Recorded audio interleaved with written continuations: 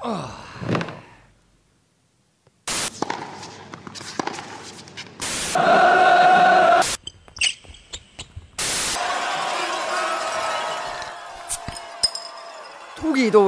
sportlane.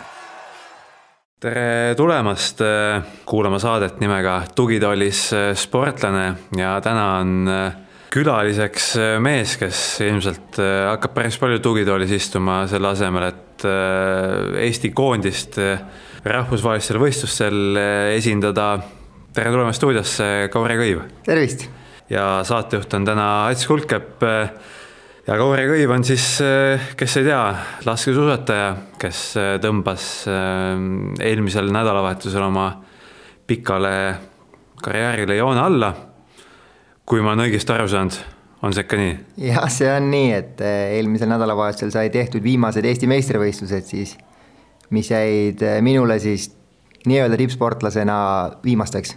Aga 2 medalit on ju lahkusid tipus. Noh, eks medalita jäämine on ikka oleks saanud Eesti meistrivõistlusel katastroof, aga jah, et enam-vähem tulid need võistlused välja, et nagu ikka, kui vaadata neid lõpuprotokolle, siis mõtled, et üks lisapadrun siit vähem või üks trahv sealt vähem, et eks laskesuusatamis alati on need küsimusi ja olekseid, aga suhteliselt korralikult sai ära lõpetatud see. Kas lahkumispidu on peetud või veel tuleb? Ei ole mingit suuremat pidu peetud, et eks meil see hooaja lõpetamine tuleb veel. Kogu siis laskesuusa perega? Just. No seal läheb siis kork pealt ära? No ei oska öelda, et eks alaliit korraldab seda ja eks näha ole, mis formaadis see tuleb. Jah, sest lisaks sulle peaks lõpetama ka Roland Lessing. Jah, ka Roland on ütlenud, et tema jaoks jäi need viimaseks, et oligi tegelikkuses minu enda plaan oli teha oma viimane nii-öelda rahvusvaheline start üldsegi Oslos. Kahjuks ma jäin haigeks. Või siis 2 päeva enne minekut tuli palavik ja siuke kurguvalu, et ei läinud ma siis Oslosse, oli minu eest nagu Roland, kes võistles Oslos ja et seal Oslos tegelikkuses oli siuke kerge lõpetamine nendele sportlastele siis, kes on öelnud, et nad rohkem ei võistle, et seal selline pidulik pool oli, aga kahjuks ei saanud seal osaleda. Aga jah, kui nii sina kui ka Roland olete selle otsuse vastu võtnud, siis mingi kohustus alaliidul ikkagi on see hooaja lõpupidu kuidagi pidulikumalt korraldada või veel pidulikumalt kui seni? Ei oskagi öelda, et eks neid sportlasi on varemgi lõpetanud, et lõpetas Indrek ja mina mäletan, kui Janno ja Tiima lõpetasid, et mingit erilist kaalaõhtut pole kunagi olnud. No võib-olla nüüd on ajad muutunud. Noh, eks me näeme seda. Kui seda saateaega sinuga kokku leppisime, siis ütlesid, et elad Tallinnas. See justkui viitab sellele, et laskesuusatamisega sa väga palju seotuks ei jää. Kas see oletus vastab tõele?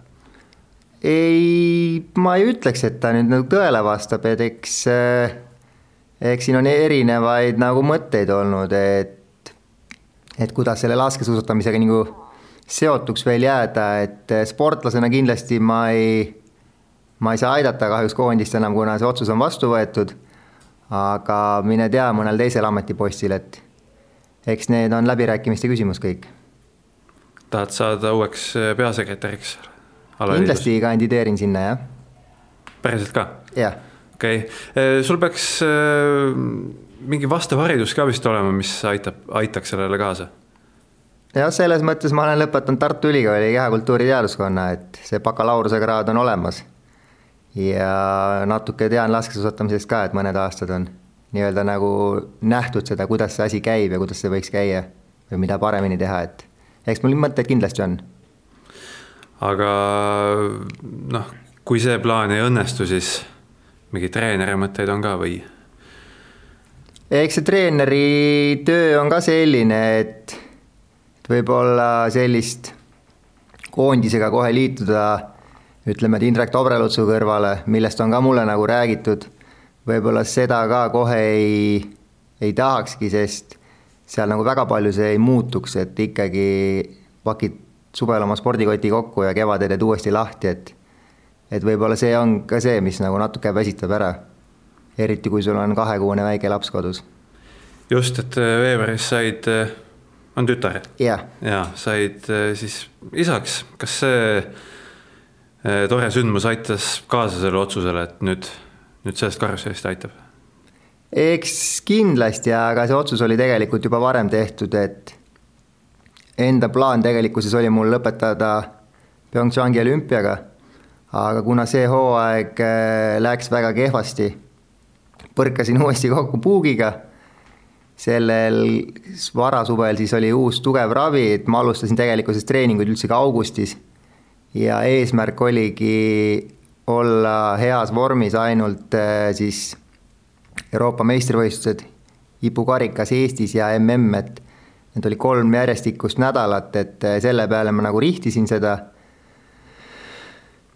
Väga hästi see ei õnnestunud, aga mingid need märgid said maha, et Eestil on olemas 4 stardikohta ja selles mõttes enda siuke tulemus, mis ma tahtsin teha, jäi tegemata, aga eks spordis ikka on nii, et ei õnnestu kõigil.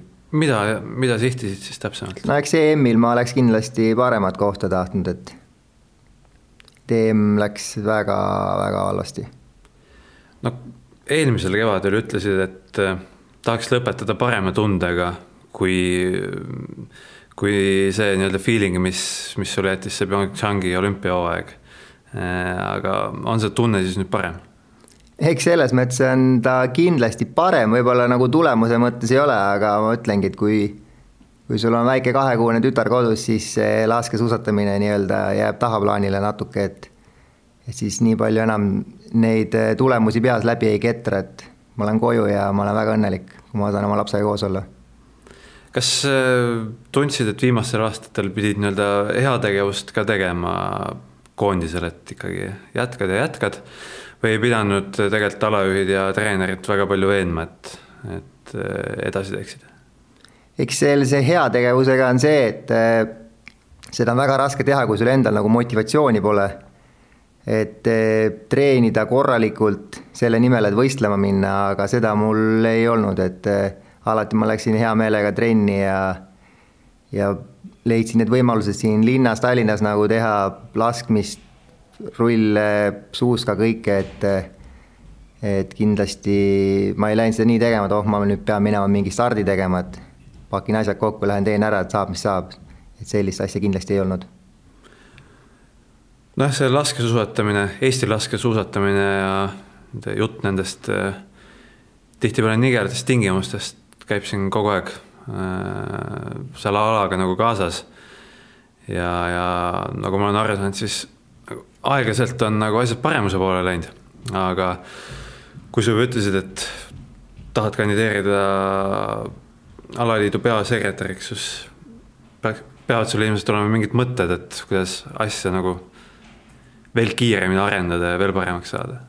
Eks kindlasti alati on neid kohti, kus nagu veriseda või kus võiks parem olla, aga kindlasti saab nende vahenditega, mis meil siiamaani olnud on ja mis võib-olla tulevikus tulevad, et on võimalik teha päris rahuldav tulemus ära, et ongi sellist laskmispoolt ja kui sul on laskmispool on okei, hoolde pool, mis me sellel aastal oli nii-öelda siis ka suhteliselt okei, et selle pealt tegelikult annab juba teha päris korralikke sõite. Aga kas on midagi, mida tundsid selle loo ajal, et oleks nüüd see asi ka olemas, siis oleks parem nii sinul kui ka teistel koondistustel? Ei, selles suhtes küll ei ole, et ma arvan, et enamus, mis Indrekul oli plaanidesse pandud, sai tehtud ja sealt ka siis vastavad tulemused tüdrukute poolt, et kui sul nagu tervis on korras, siis suudad treenida korralikult ja siis tuleb ka vastav tulemus. No Indrek Torrelts ise jäi hooaja kokkuvõtmisel hästi tagasihoidlikuks, et ütles, et võib-olla tegid teised riigid nagu natuke kehvemini, mitte Eesti koondis paremini, et kuidas sulle kõrvaltvaatajana mulje jäi, et just naiste puhul ikkagi edasiminek oli olemas? Jah, eks tegelikkuses see ongi nii-öelda sellise protsessi normaalne tulemus või jätk, et kui tüdrukud treenivad korralikult, neil on tervised korras, et see tulemus nagu peakski tulema, et kui sul kõik on hästi ja sa treenid aastast aastasse, aga tulemus absoluutselt ei parane, et siis peaks nagu treener mõtlema, et kas me teeme midagi õigesti või valesti, et ma arvan, pigem nad liikusid õigel kursil ja väikeste sammudega liiguvad edasi. Kas Indrek tegi midagi teistmoodi ka või on see ikkagi just see sama, et lihtsalt püsiti terved enam-vähem? No kui ma ütlen ausalt, siis kui kevadel me alustasime, siis oli Indrek saatsi esimesed plaanid meile meili peale enne laagrit. Siis kui ma seda plaani vaatasin, minu jaoks tuli kohe tuttav käekiri see aastast 2002, kui meil treeneriks tuli Anatoli Havantsev. Et see treeningplaan oli suhteliselt sarnane Havantsevi plaaniga.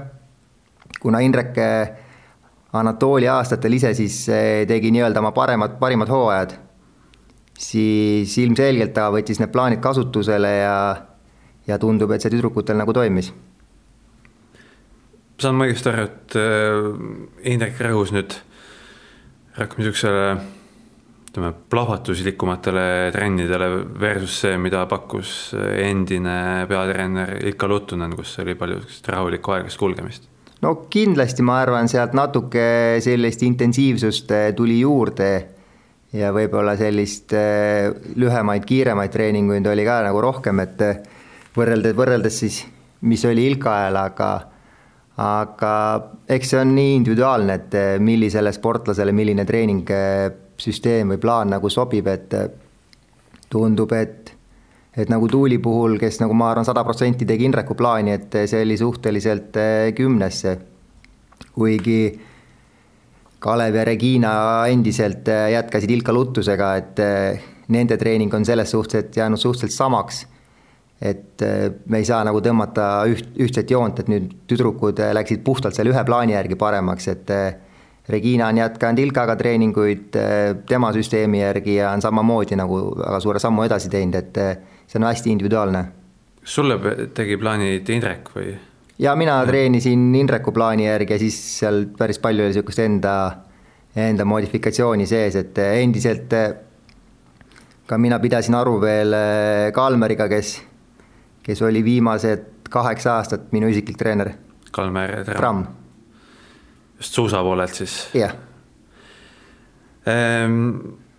Veel kuskil siin 1,5 nädalat tagasi vist teatas Raido Ränkel, et võib-olla siis tuleb laskesuusatajaks ja ta ütles, et Kauri Kõivul on üks hea relv, millega nulle lasta. Et siin kohe visati nalja, et miks sa ise ei suutnud sellega tihti nulle lasta? Eks selle relvaga on päris palju nulle ka lastud, et see endal võib-olla jäigi kripeldama see, et ise ma ei suutnud kogu selle sporditee jooksul lasta distantsis ehk siis 20 kilomeetri peal nulli, et korduvalt oli see 1, aga nulli ei laskmata, et see jääb natuke võib-olla kripeldama, aga sprinte on lastud nullega selle relva küll. Kas Ränkeliga on asjad edasi liikunud või tead sa midagi sellest? Eks see oli ka selline põhimõtteliselt natuke läbi huumori, et ta tegi mingid koolitööd, kus oli siis vaja täita küsimustikku sportlaste motivatsioonist ja rahulolust treeningute ja asjadega ja kuna ta saatis mulle selle läbi Facebooki Messengeri, siis kui ma selle ära olin täitnud, siis ma ütlesin talle, lihtsalt kirjutasin, et kui ikka püssi tahad selga võtta, siis mul on selles mõttes, mul on hea kaba, millega saab lasta, et see relv peal, see relvaraud ei ole nagu nii oluline, aga see kaba, mis on suhteliselt hästi ühe Eesti relvameistri poolt tehtud, et sellega on võimalik lasta väga hästi. Nojah, ma saan aru, et kaalumine ja mõtlemine endiselt käib, et midagi selget ei ole veel. No ja, eks see on Raido otsus, et kindlasti ei saa see lihtsam olema. Tihtipeale on kuskilt tulnud selline nagu legend, et laskesuusatajad treenivad justkui vähem kui murdmaasuusatajad, aga kui sa paned töörelvaga pluss siis murdmaatreeningud kokku, siis tegelikult seda treeningut tuleb veel rohkem, et kindlasti kombineeritud ala on raskem teha kui ainult ühte ala. kas Eesti noored talisportlased võiks vaadata rohkem laskesuusa poole, sest seal on suurem võimalus vähemalt mõnigi hea tulemus teha, kui heal päeval klapib laskmine ja suusasõit ka? Kindlasti see võimalus on suurem, kuna laskmine mängib väga palju rolli, olud muutuvad, vahel tugevamad eksivad, et see annab nii-öelda keskmisele sportlasele kindlasti parema võimaluse kui murdmaasuusatamises. Et murdmaasuusatamises peab eksima, suurtel tiimidel peavad eksima kindlasti hooldemehed, et tekiks selline situatsioon, nagu oli, kas oli Sapporos, kus Valgevene sportlane võttis MM-kulla või hõbeda, et 2007. Jah, et selliseid olukordi nagu murdmaasuusatamises tuleb võib-olla kord sajandi jooksul, aga laskesuusatamises on võimalik. Aga kas siis oled vahepeal kaalunud ka vastupidist sammu, et minna mingil etapil üldse murdmaasuusatamise peale üle? Otseselt ei olegi, võib-olla mingid aastad tundus, kui oli tiitivõistlustel ka 15 uisku, et proovida seda kvalifikatsiooni nagu täita, et pääseda MM-ile või siis kas või teatemeeskonda sarnaselt Indrek Tobrelutsuga, aga sellel ajal meil enda see võistluskalender oli suhteliselt tihe ja ei olnud nagu võimalust minna sinna. No mida sa sellest lõppenud karjäärist kõige enam või sellest laskesuusa elust kõige enam igatsema jääd? Ei oskagi nagu nii ühtse nime alla seda panna, et mis see kõige sellisem on,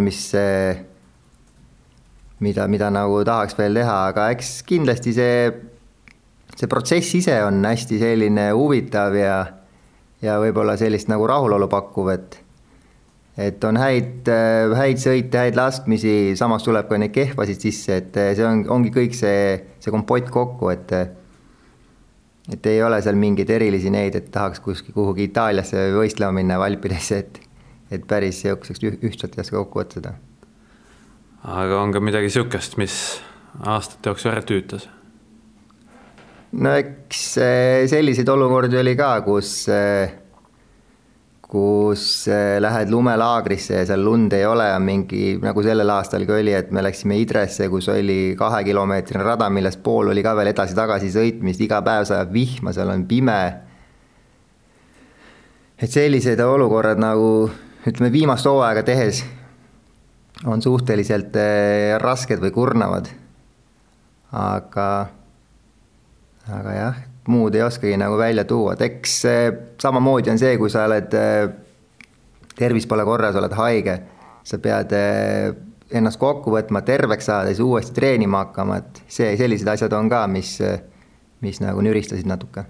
No november ongi vist kõige, ta on siis pimedam kuu, aga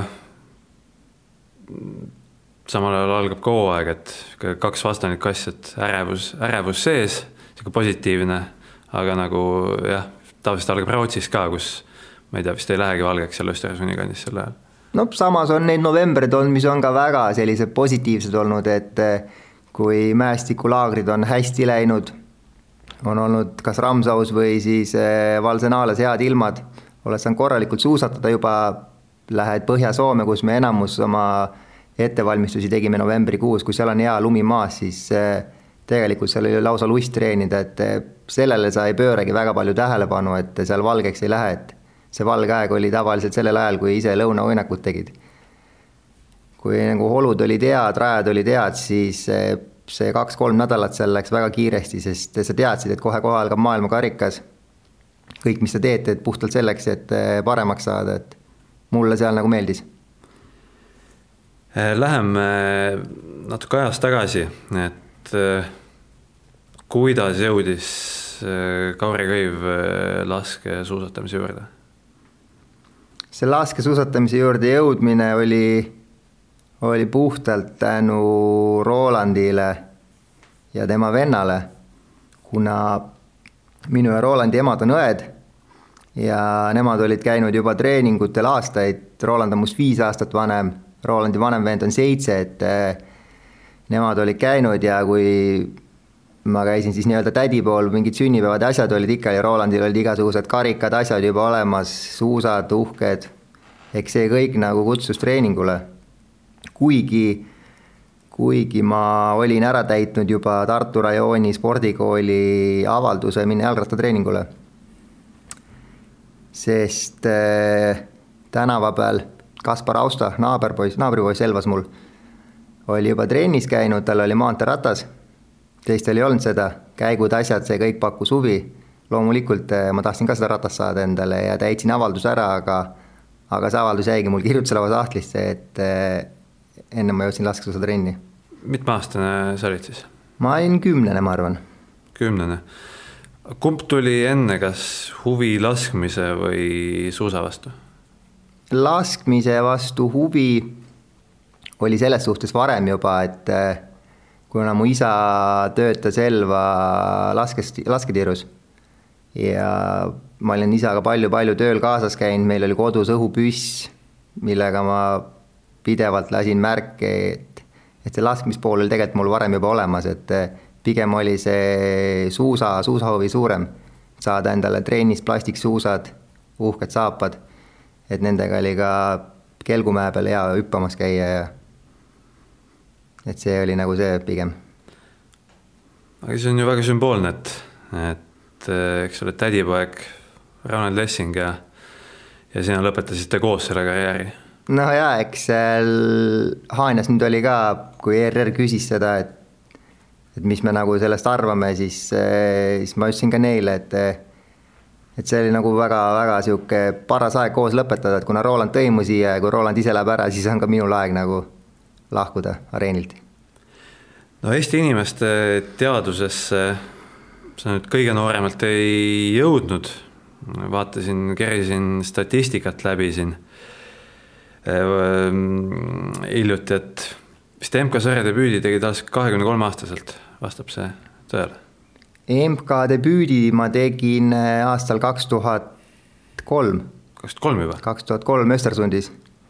Oli aeg siis, kus Anatoli Avantsev oli meil treener ja põhi A-meeskond, siis Lessing, Dobreluts, Borovik ja Prants läksid ettevalmistuslaagrisse ja meil jäid stardikohad nagu vabaks. Ja siis me tegime seal stardi, mina, Priit Viks ja Margus Ader. Et saime oma esimesed ristsed siis maailmakarikal. Aga siis väga tihti seda vist seal 20. eluaastat alguses ei juhtunud enam? Ei olnudki, siis tuli väike paus sisse ja siis ma alustasin uuesti 2006 maailmakarikalt Östersundis uuesti. Mida siis vahepeal tegid, kas olidki profisportlane või tegid midagi muud ka spordikarjalt? Vahepeal ma käisin ajateenistuses, kuna sellel ajal veel spordirühma kui sellist ei olnud, seda spordirühma, see plaan oli olemas, seda hakati looma, siis me olimegi 2004-2005 olime mõlemad Priit Viksiga, olime Kaitseväe teenistuses ja siis meile võimaldati neid treeninguid suhteliselt samas mahus, mis on praegu spordirühma nendel ajateenijatel, et proovitigi, kuidas see nagu välja näeb, et kui sportlased teevad oma nii-öelda toimingud ära seal Kaitseväes, mis vaja teha on, ja siis kella 5 alates saad treeningule minna, et oli see Kaitsevägi ja siis järgmisel aastal juba hakkasime koondisega koos treenima. Aga side Kaitseväega on säilinud, eks ole? Ei olegi, et minu Kaitseväe leping lõppes 2018 detsembriga. Jõudsid vist saada seersandiks, aga... No seersandiks sain ma selles suhtes juba ajateenistuses, et kuna me olime ikkagi 11 kuud olime sees, et siis me saime juba siis noorem allaohvitserideks. Oli seal mingi põhjus ka, miks see side katkes eelmisel aastal? Eks selles mõttes noored tüdrukud, kes olid väga nagu potensaalikad juba ja nemad tulid asemele meile, et eks see oli nagu võib-olla asjade loogiline jätk isegi, et neid Kaitseväe kohti ei ole nii palju seal tippspordirühmas, et hoida siis nii-öelda ala juures tüdrukuid. Kas see periood alates sellest, kui läksid laskesuusatrenni ja siis tuli esimene MK-sarja võistlus, et kas see oli nagu stabiilselt, olid ilusti, harjutasid laskmist ja suusatamist või tuli mingid pausega sisse? Pause seal ei olnudki, aga eks seal üles-alla see ikkagi käis, et alguses väiksena või siis, kui ma läksin trenni, ma olin suhteliselt väikest kasvu. Mul oli jooksu pool oli väga okei, aga suusatamises ma olin suhteliselt tagasihoidlik, et ma mäletan äkki kuskil seal poisid B, siis poisid 16 või, et ma ei mahtunud äkki 30 parema hulka isegi nendel Hansapanga sarjadel. Aga siis tuli ka minul nii-öelda kasvuspurt, natuke spurtisin järgi teistele kasvus see nii-öelda füüsiline pool ehk siis jooksu pool ja see oli kõik nagu hea, see arenes natuke veel edasi ja tuli jõudu juurde, siis juba poisid A ehk siis poisid 18, seal ma sain Eesti meistrivõistlusel juba hõbemedali, et Anti Saarepuu ei jäänud ette. Okei, aga jah, kui alguses olid seal torelutsude ja leisingute varjus nii-öelda, siis kui sa oleks ilmunud kuskil 15 aastat hiljem, siis ehk siis praegu areenile umbes 20-aastasena, siis oleks see koondise koht vist automaatselt olemas juba? Ei oskagi öelda, eks sellel ajal oli ka, spekuleeriti selle üle, et Prants ja Borovik lõpetasid ja automaatselt koondises, aga kui ma ise vaatasin tagasi neid tulemusi natuke ka, et sellel ajal oli laskmisega väga suured probleemid mul. Et laskmine üldse ei läinud, et siuke keskmine sprint tuli 4 või 5 trahviga, et ma mäletan, oli Torino olümpia katsevõistlused olid meil Haanjas Eesti meistrivõistlused, kus siis jagati need kohad välja ja põhimõtteliselt oli Ader, Viks ja mina kolmekesi, kes said seal ühe koha peale veel konkureerida, aga järjekordselt ma lasin sprindi 5-ga ja ma ei mäleta palju tagaajamises neid trahve tuli, et see sõidupool oli juba sellel hetkel selline, et oleks võinud võistelda küll nendega, aga kui laskmist ei ole, siis paraku ei olnud midagi teha. Mis see põhjus oli, et selle 50%-ga lasid siis? Ma ei oskagi öelda, võib-olla ei olnud nii kuidagi keskendunud selle laskmisele või ei tea, alguse laskmine ei tulnud, et ma arvan, minu jaoks laskmise pool hakkas jõudsalt paranema, kui meiega liitus Asko Nuutinen. Et sealt see laskmine läks järjest paremaks ja oli ta lõpuni suhteliselt okei. Kas selle psühholoogiaga on sul olnud asjad korras või panigi Nuutinen keeras nagu krõvid paika? Eks seal võis olla küll, aga Asko oligi, ta oli väga hea lasketreener ja samas ta oli ka väga hea psühholoog, et ta oskas selle lasu sulle nii hästi nagu lahti seletada, ta oskas välja tuua need vead, mis sa teed, kui sa tegid mingi eksimuse kuhugi poole, et ta kogenud treenerina nägi ära selle, kust see viga tuleb ja sai kiiresti nagu selle ära parandada, ja ma arvan, et sealt see tuligi, et see laskmine läks paremaks. Ja samas ma arvan ka, et laskmisprotsendid nagu padrunite arv ja see kõik sellel hetkel nagu tõusis päris korralikult. Aga tol ajal, kui nagu võistlustel üldse ei tulnud välja, et tuli seal 4-5 trahvi sprendi kohta, siis kas treeningutel panid nagu kulda või olid seal ka probleemid? Eks oli nii ja naa, et lamades laskmine pigem treeningutel oli ka okei, aga püsti laskmine oli kuidagi suur probleem minu jaoks, et ma arvan, sellest ajast ma hakkasingi võib-olla rohkem otsima seda püsti laskmist ja leidma neid nagu lahendusi, millega seda püsti laskmist parandada, et igasugust tasakaalu poolt ja kõike, et köiel kõndimised ja rattaga koha peal seismised, et seda üldist tasakaalu nagu parandada ja see kõik aitas kaasa. Palju sul on selliseid olukordi olnud, kus viimase tiiru viimane lask läheb mööda ja see nurg jääb hea tulemuse? Ma ise kusjuures mõtlesin isegi selle peale ja ma vist ei tea, kas neid nii väga palju on olnud, aga mis kohe meelde tuli, oli Euroopa meistrivõistlused Eestis, sprindis viimane mööda, siis seesama EM Valgevenes viimane mööda, aga minu arust 20 kilomeetri distantsi peal ma ei ole viimast mööda nagu lasknud, et tuli kohe meelde Ruupolniga MM 2012, kus ma lasin kohe esimese lasu mööda ja ülejäänud 19 pihta, et sellist, et 20 peal on kõik nagu võimalik ja viimane mööda, et sellist väga palju ei olegi olnud. Kummal siis on lihtsam eksida, kas esimesel lasul või viimasel?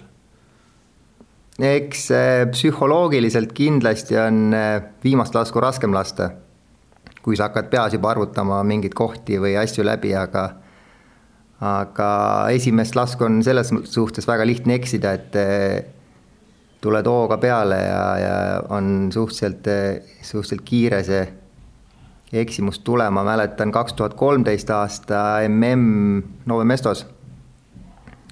Esimesel ringil tulid vaheajad, kus ma läksin juba, see oli ringi lõpus, 300 meetrit enne tiiru, ma läksin liidriks, siis hooldemehed ütlesid ka, et võtta hoogu maha, et sa sõidad jumala nagu sodiks ennast, et ei ole vaja nii kiiresti alustada ja alustasin kohe 2 trahviga, minu arust ma läksin tiirust ära 2 trahviga, mu kaotus oli 1.59, mis tähendab, et nulliga läks ka veel nagu liidriks läinud, et kui kõik kõvad olid juba läbi läinud.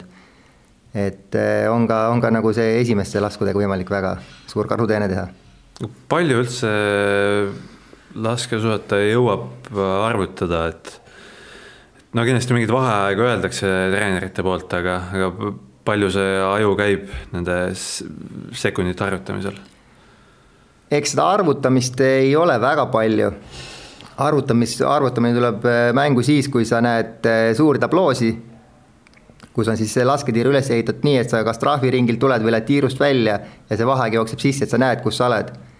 Või siis tõesti hooldemehed ütlevad sulle aegu, aga üldiselt nagu arvutada väga pole seal midagi, et ainuke asi, mis sa saad vaadata, on kas eest või tagant startija tuleb või kas sina alustad, keegi tuleb teisele ringile või midagi sellist, et siis saad nagu võrrelda, et kuidas see nagu rajal see kulgemine läheb sul.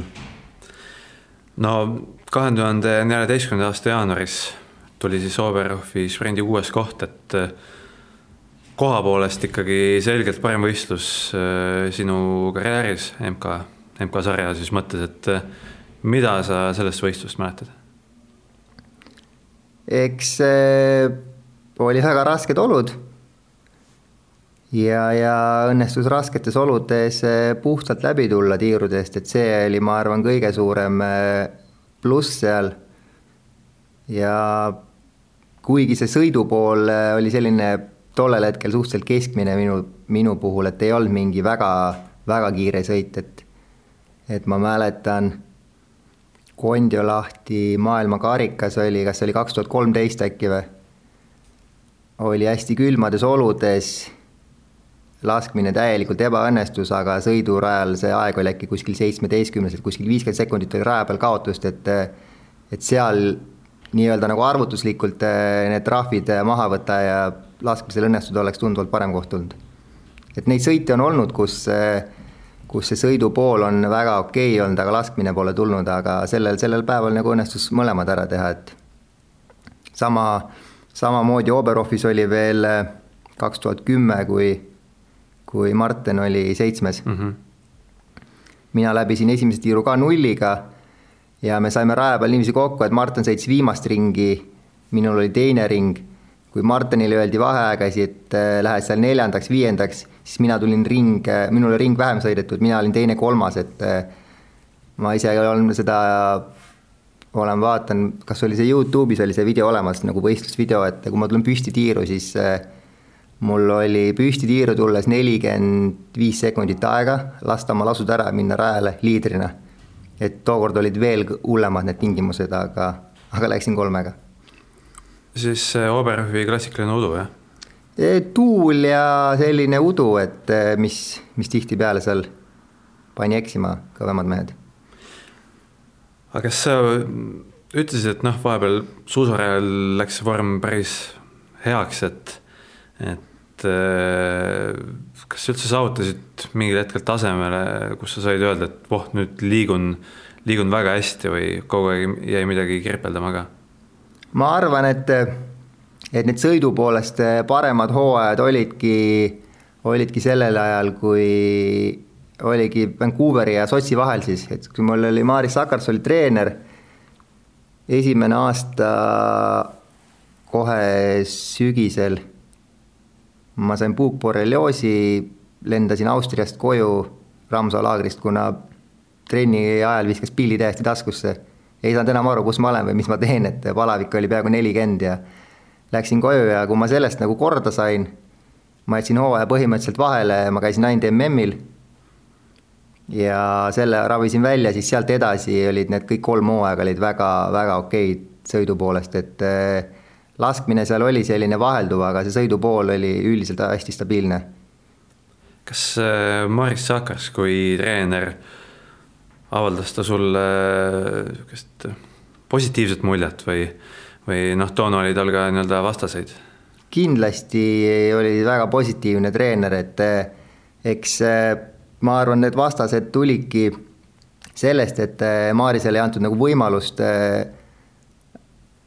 nagu näidata, kui hea treener ta tegelikult oli, et koos temaga koostöös nagu temaga neid plaane läbi viies ja kõike, et see kindlasti oli edasiviiv, et samamoodi olid noored tüdrukud, kes tulid juuniorite east. Ma arvan, et enamus tegi oma parimad hooajad seal, võib-olla välja arvatud Johanna, kes nüüd on nagu teinud paremaid sõite, aga seal oli väga, väga palju positiivset. Aga ta vist peale vene ja läti keele suurt vist ei mõiganud või vastupidi, siis nooremad ei osanud vene keelt, et mingi suhtlusprobleem vist ikkagi oli? Noh, eks see on ka selline, kui sa tahad suhelda, siis sa saad suhelda, et ma ei oskagi öelda, palju seal nii-öelda sportlased tahtsid nagu nii süvitsi minna, et mingid seal glükoneogeneesi või midagi sellist hakata läbi arutama, aga rääkis ta saksa keelt, rääkis ka lihtsamat inglise keelt kui vaja, et selles mõttes meil oli teine treener kõrval, Mihkel Joosing, kes võis sünkroonis tõlkida selle vene keele rahulikult eesti keelde ja ma arvan, et see suhtlustasandis peale nagu rõhumine, et see on kuidagi leitud nagu selline probleem. Üldse, kui võtta sinu karjääri treenerid, kes sind kõige enam mõjutanud on? No ma arvan, et positiivse poole pealt, kuna need parimad hooajad tulid Maristega, siis see nagu jääb kõige paremini meelde, sest et sealt need kohad tulid ja samas olin mina ka sellel hetkel nii-öelda siis sportlase parimas eas, et seal 28 kuni 30 midagi, et sealt need tulid, et võib-olla alguses oligi, kui Anatoli oli treener, ise olid noor, mäletan, meil oli Anatoliga kohe alguses suhteliselt kõva kokkupõrge, kuna ma sõitsin suhteliselt lühikeste suusakeppidega, Anatoli ütles, kurat, nii ei saa, et kui sa pikemaid keppe ei võta, siis sul pole mõtet üldse suusatatagi ja ta tõi mulle suusakepid, mis olid 5 sentimeetrit pikemad. Ma olin nendega umbes nädal aega sõitnud ja see tundus nagu nii pikad, et nagu väga raskeks läks. Ja siis ühel hetkel ma otsusin, et ma vaikselt sain need natuke lühemaks. Ja loomulikult ma olin ühe kepi ära saaginud, teist saagisin ja Anatoli sõits autoga maja ettena. Ja siis sealt tuli siuke kõigepealt pooletunnine venekeelne väga ropp monoloog. Et kes on olnud 40 aastat treener ja sa kuradi mingi poisike hakkasin oma mingeid mõtteid tegema ja siis pidin ikkagi need pikad kepid uuesti võtma ja edasi tegema. Aga said sõbraks nendega lõpuks? Jaa, tänasel päeval me suhtleme väga hästi. Aga nende pikkade keppidega said ka? Jaa, et see lihtsalt tuli läbi nii-öelda valu ära harjuda nendega, et kuigi ma natuke neid tegin ikkagi lühemaks, kohansin enda järgi, aga mitte nii drastilist seda lühemaks tegemist me enam ei saanud lubada endale. No Havantse vist üldse oli väga kõva tegija, aga nagu ta ise hiljem ütles, siis et ikkagi Eesti alaliit ja Eesti laskesuusk oli temaks nagu liiga vaene, et saaks neid mõtteid nagu teostada.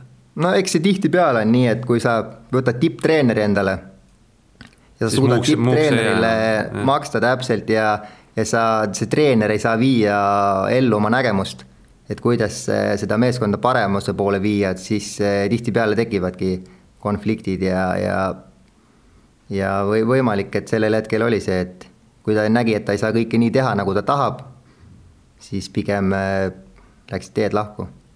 Aga millised need tingimused siis tollal olid seal 2000 alguses versus siis mis on nüüd? Tingimused kusjuures ei olnud üldsegi minu arust kehvemad. Ma mõtlen, et võib-olla hoolde poole pealt oli natuke tagasihoidlikum. Et meil ei olnud nii palju hooldemehi, aga samas laagrid toimusid, füsioterapeut oli, et see enamus oli ikkagi kaetud, aga kui sa tuled Venemaalt, kus on ametnikke tihtipeale rohkem kui sportlasi, iga asja jaoks, kes toob joogitopsi, kes toob suusastaadion, iga asja jaoks on oma mees, et eks kindlasti see on nii-öelda kõva tagasiminek. Nüüd on vist hooldemeestega kõik korras, aga pole vist väga palju suuski, et see vist Östersundi MM-il, kus teatesõidus oli 2 suusapaari 4 sportlase peale. No selles mõttes, et 2 suusapaari, mis olid väga head sellel päeval, et eks väikses meeskonnas peadki leidma need lahendused, kui sa lähed meeskonnavõistlusele, siis panevad kõik oma parimad paarid mängu, et ma arvan, see oli suhteliselt esimest korda meil, kui me sellisest süsteemi peale läksime, et meeskonnal nagu kõik kõige paremad saada, tihtipeale ikkagi igaüks leiab ühe paari oma pargist antud võistluseks siis midagi sellist enam-vähem või väga head, et tollal päeval jah, minu see üks paar oli nagu nii hea, et sai sellega Kalev sõita ja jõudsin mina ka sõita. No nüüd jääb üks paar üle, eks ole? Mitte üks, vaid terve suusapark, ma ei tea, kui suur see on sul muidugi. No eks poisid on juba vaikselt küsinud ka selle, et kui neil midagi vaja on, et kas sealt annab midagi vahetada välja nende suuskade vastu ja eks kindlasti saab. Vanasti pidi näiteks Roland Lessing käima suvel tööl ja nüüd sama lugu oli Tuuli Tomingaga, et kas sa oled ise pidanud ka suvel näpud mullaseks või mingi muu asjaga kokku tegema? Eks ikka, et ma arvan, et no selles mõttes, et ma olen Kaitseväes, olin päris pikalt ja see Kaitseväe palk oli olemas, aga kui sa tahtsid ise veel midagi paremaks saada ja mingit häid pakkumisi oli, siis kindlasti ka mina olen Soomes metsa käinud istutamas korduvalt ja et seda nii-öelda raha nagu suunata siis sporti veel. Aga see tuli siis tavaliselt mingi aprillis-mais või? Jah, see istutusperiood ongi selline aprill, lõpp, mai, keskpaik, et selle saab ühendada treeningutega päris hästi, et see on vaata tullem isegi kui pikad treeningud. No ülakeha saab päris võimsaks ju? No mis me olime seal mõned aastad tagasi, isegi olime seal metsas, kui meil olid juba need Polari kellad, mis siis võtavad kogu seda päeva aktiivsust ja samme, et seal tuli peaaegu 30 kilomeetrit kõndimist, kus sul on taimekast seljas, mis on 40 kilo, et see on päris raske. Ja relv on vist 10 korda kergem? Ja relv on 3,5, et selles mõttes, et see raske töö kindlasti arendab seda kõike. Erialas mõttes samas ei arenda ka, et? No sellis mõttes, et sellist, mille peale ütleme ka Ilka treeningud olid palju üles ehitatud, et sellist rahulikku aeroobset tööd siis nii-öelda, et parandada sellist rasvaaine vahetust, et see energia tootmine käiks siis läbi keharasvade ja et teravamad treeningud siis nii-öelda tuleb puhtalt selle glükogeeni pealt või süsivesiku pealt, et see keha kogu aeg harjuks nagu rahuliku pika tööga, et suudaks seda läbi töötada, et selle jaoks oli kindlasti see istutamistöö väga hea, et ka Soome kõvad suusamehed käivad kevadeti istutamas. No päris tipud ka, jah? Seal isegi medalimehi on olnud, jah. Ivo Niskanen, Niskast vist ei ole päris metsas olnud, aga seal teisi on küll kes on ise selles mõttes nagu metsaga seotud, et kas vanematel on mingid suured metsamaad ja asjad, et tehakse ise seda tööd? No laskesuusatamine on ka mõnes mõttes tehnikaspordiala, et relvad ei ole kõige odavamad asjad, et kas on relvaga midagi jaburat ka juhtunud, et noorena midagi täiesti nihu läinud? Eks seal ikka vahel mõni kruvi või midagi tuleb lahti, aga midagi sellist väga-väga drastilist vist minul ei olegi juhtunud, et selle relvaga see töö on suhteliselt hästi sujunud, et mingil võistlusel kunagi on eest nii-öelda see, mis lamades laskmiseks pannakse see rihm külge. See on eest püssikaba küljes kinnitatud, et kas meil oli mingi katsevõistlus kuskil, siis ma mäletan, et ma tulin esimesse tiiru, võtsin asendi sisse ja siis see relvarihm sealt alt siini pealt jooksis maha, et ma käisin mati peale kõhuli, et selline lugu on juhtunud, aga muidu ei ole sellist. Padrunid on alati salves olnud? Padrunid on salves olnud, aga kuskil maailma karika etapi stardis on selline lugu ka, et kiiresti võtad püssi kotist välja, paned need ülariided nii-öelda ära, jooksed sinna stardialasse ja üks salv kukkus välja siis kaba küljest. Et aga seda ma ise algul ei märkanudki, aga füsioterapeut, kes siis saadab meid stardist minema, võtab finišis vastu, et tema märkas selle ära kohe ja esimesse tiiru jõudes juba kohtunik ootas mind salvega, et selles mõttes ikka juhtub.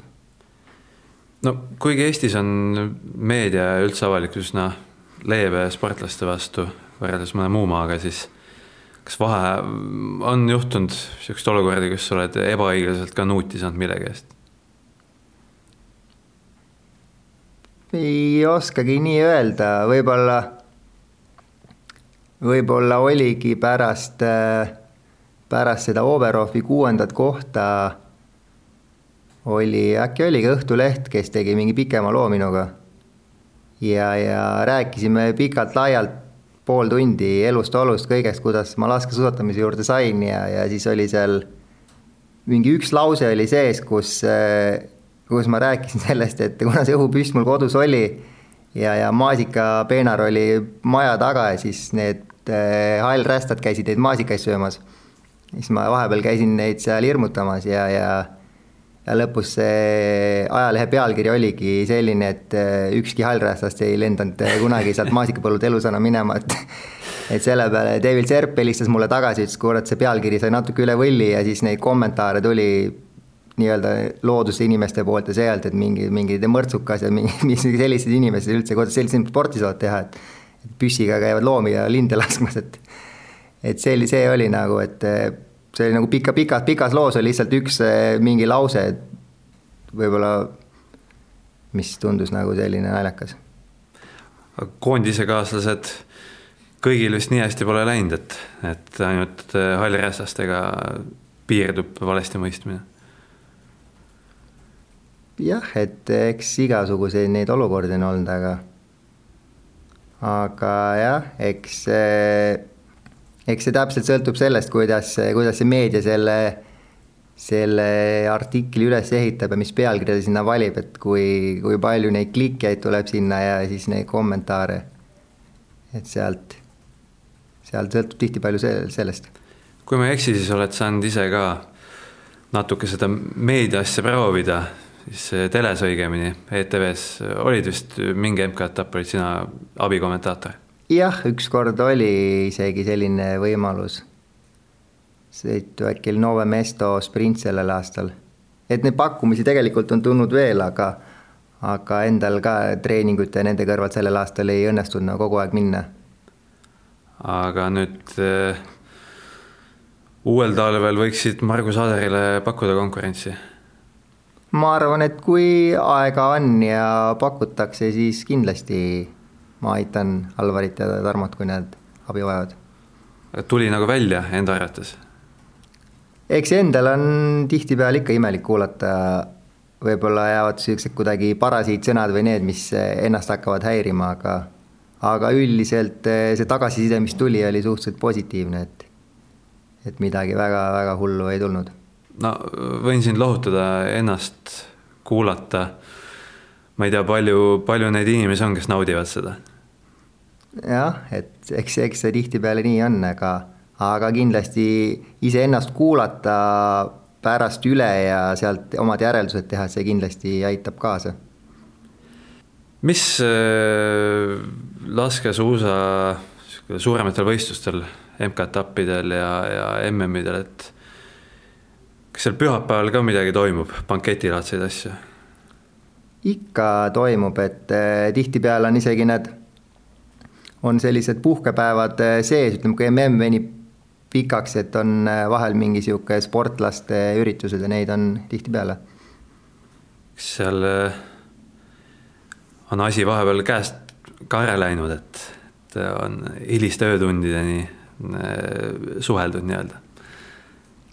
Eks ikka, kui see hooaeg on lõppenud juba, et siis seal tavaliselt on väga suured üritused. Tihtipeale kõige suuremad üritused on olnud Venemaal, kui Venemaal lõpeb maailma karikasari ja ka Oslos nüüd viimased aastad tegelikult on olnud, et kus igasuguse asju juhtub. No nooremana ilmselt vemmeldas sinu veri ka, et või sina jäid rahulikuks? Eks minagi olen nendel üritustel käinud ja nii-öelda selle kamba vaimuga on ikkagi suhteliselt hiliste tundideni seal banketil oldud. No muidugi best tippude seas on intriige ju ka, et Martin Fourcade sõimab venelasi, Sebastian Saamole sõimab venelasi, siis mõned venelased sõimavad vastu seal, aga kui nendel üritustel on kõik sõbralikud või vaadatakse seal ka kõrdi?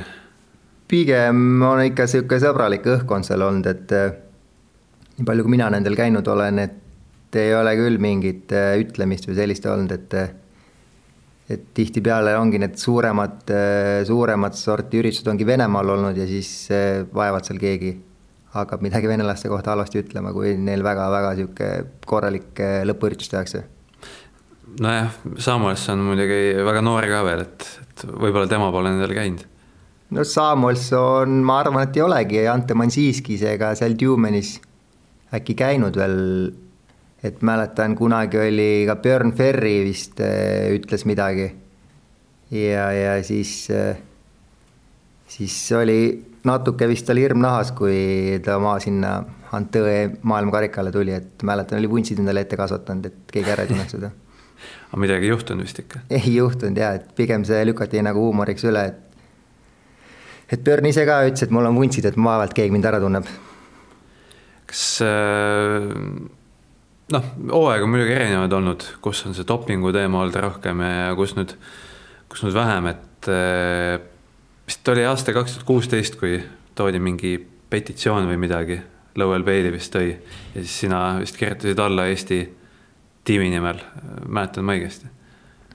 Midagi seal oli ja, et kuna mina olin nagu Lowelliga rohkem suhelnud, et olime kuskil Itaalias, oli üks plaadifirma korraldas suvist võistlust ja seal me nädal aega koos olime ja siis saime nagu päris headeks sõpradeks ja siis ta nagu suhtles minuga kõige rohkem, ütleme eestlastest ja siis ta tõi selle petitsiooni ja tookord minu kätte, et ma Eesti sportlaste nimel nii-öelda siis allkirjastaks selle. Ja siis sõnum oli see, et dopingutarvitajatele karmimad karistused või midagi taolist? Midagi sellist oli, jah. Aga kas ise oled ka selles mõttes poole valinud, et siin on osa venelasi pole lastud olümpiale niimoodi, et kas mindi liiga karmiks või mitte? No eks see on selline jälle nagu maitse asi, et tihtipeale jääb seal selliseid süütuid sportlasi ka nagu kõrvale sellest võistlusest tänu sellele, aga kindlasti kui seal ikkagi oled rikkunud dopingureegleid ja siis nagu vastavalt sellele tulevad ka need karistused ja eemaljäämised võistlustest. Aga nüüd vähemalt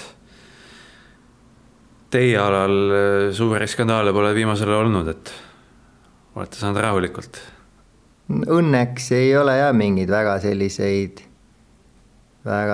suuri skandaale enam olnud, et äkki jäigi need veel sinna aastase 2010 või midagi sellist, või mäleta, kuna see Loginovi see teema oli, et Loginov, kui ta tuli tagasi 2017 vist tuli tagasi. See oli Sotši olümpia hooajal järelikult siis, kui et eks see Sotši see teema oli selline, nagu ta oli, et nii täpselt seda kommenteerida ei oskagi. Nojah, teie suure, ütleme, mitte suure, vaid pigem isegi väiksem end murma suusatamine suutis oma viimase dopingu skandaaliga Ibu karikasarja võistluse teist ära nullida meedia mõttes, et kellegi polnud aega kohale tulla. No jaa, eks seda võib ka niipidi vaadelda, et sama ütlesid minu arust enamik erakondade juhtfiguur, et kogu valimiste see tähelepanu kaldus nii-öelda selle dopingu loo peale ära, aga ma arvan, et eks meedia täpselt seda kirjutab, mis müüb, et sellel hetkel see oli väga aktuaalne ja pöörad sellele rohkem tähelepanu järelikult. Nojah, muidugi ennem olid plaanid tehtud, et ikkagi sinna Ibule kohale minna, vähemalt ühe inimesega, et jah, läks nii. No tihtipeale ongi see, et kui palju lugejaid või vaatajaid või on sul see, kui sa oled kajastama Ibu kappi või sa kajastad mingit rahvusvahelist dopinguskandaali, kus on väga paljud inimesed seotud ja kus on Eesti sportlased sees, et eks seal on kindlasti valikute küsimus. Just, aga mida nüüd lähinädalad sinu jaoks toovad? Et kui jätame selle peasekretäriks kandideerimise kõrvale, et millega nüüd tekkinud aega sisustad? Eks kindlasti ma saan perega rohkem koos olla, kuna need võistlusreisid on lõppenud ja esialgu ma puhkan kindlasti natuke, et võtan täitsa hoogu maha, et mõned sellised lühemad treeningud on, et päris seisma nagu ei saa jääda, aga midagi sellist suurt ei ole plaaninud. Näh, kui täiesti kõik suusad ja jooksutossud kõrvale visata, siis nagu on kuulda olnud, võib endiste tippsportlastel tervis kiirelt nagu käest ära minna.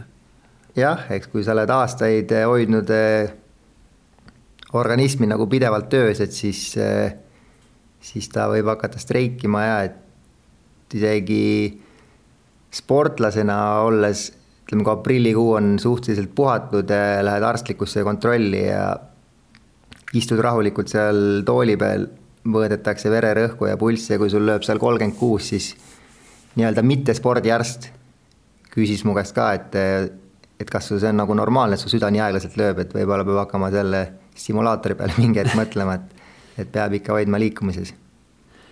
Absoluutselt, hoidke kehad liikumise absoluutselt. Tänud, Kaure Kõiv, saatesse tulemast. Aitäh kutsumast. Ja kõike edu edaspidiseks. Sellega on tänane Tugitooli sportlane läbi, aga loomulikult oleme eeteris juba uuel nädalal, siis juba uue külalisega. Tänud kuulamast.